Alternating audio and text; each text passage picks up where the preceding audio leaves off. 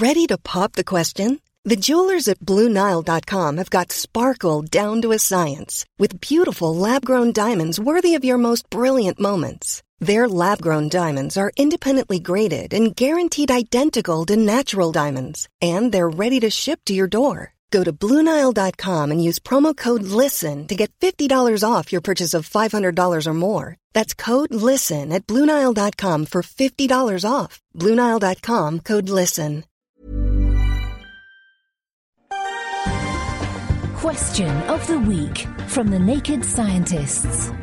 Hello and welcome to Question of the Week, where this week the answer lies in a past life. Hi, my name is Zachary Endy from Greensboro, North Carolina in the US. My question is, can our genes code for our memories? So let's look at this from the field of epigenetics, which explores how a hidden layer of instructions, which sits around normal DNA, can tell that DNA how it should function. So my name is Wolf Reich. I'm at the Babraham Institute in Cambridge, and I'm head of the Laboratory of Developmental Genetics and Imprinting, and I'm also a professor of epigenetics at the University of Cambridge.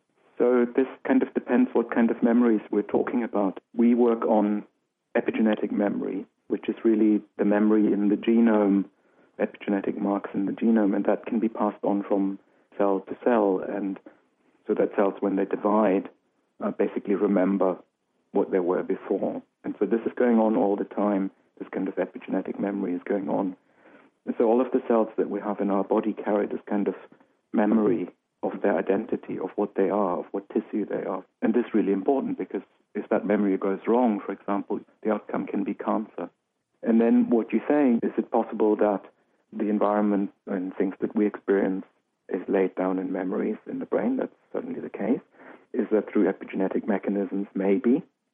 And then to extend the question even further, is it possible that those memories that get laid down in the brain as part of an epigenetic mechanism could be inherited by our children and grandchildren? I think that's a big leap, kind of theoretically possible, but remember that brain cells are very specialized. The things that get laid down in the brain cells predominantly happens after birth. So epigenetic memory can be inherited by cells and help them to become liver cells, heart cells, or even brain cells.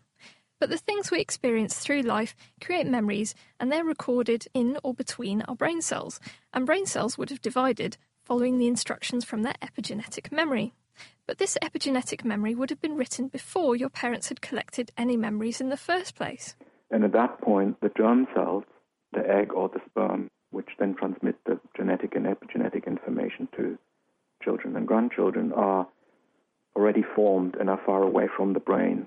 And so the short answer is that the things that happen to the brain and may even involve epigenetic mechanisms to consolidate memory, in my view, are not so likely to be passed on to our children and grandchildren. Perhaps you can inherit epigenetic memory from your parents, but not memories from their very varied and interesting lives. There has been quite a bit of research on worm epigenetics.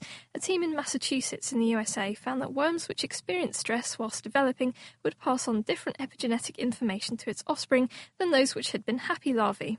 And some people think that humans who underwent stresses like malnutrition during development might pass their epigenetics onto future offspring too. We had a very relevant post on the forum from Diver John, who mentioned psychiatrist Carl Jung. And Jung coined the phrase collective unconscious, which included an inherited fear of things like snakes, spiders, and generally monsters with big teeth. But what do you think? So that's it for infinite memories, but how about some infinite mass?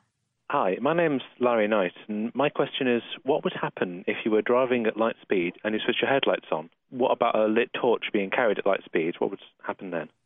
Aside from all the speeding tickets, what would happen whilst driving with full beam at light speed?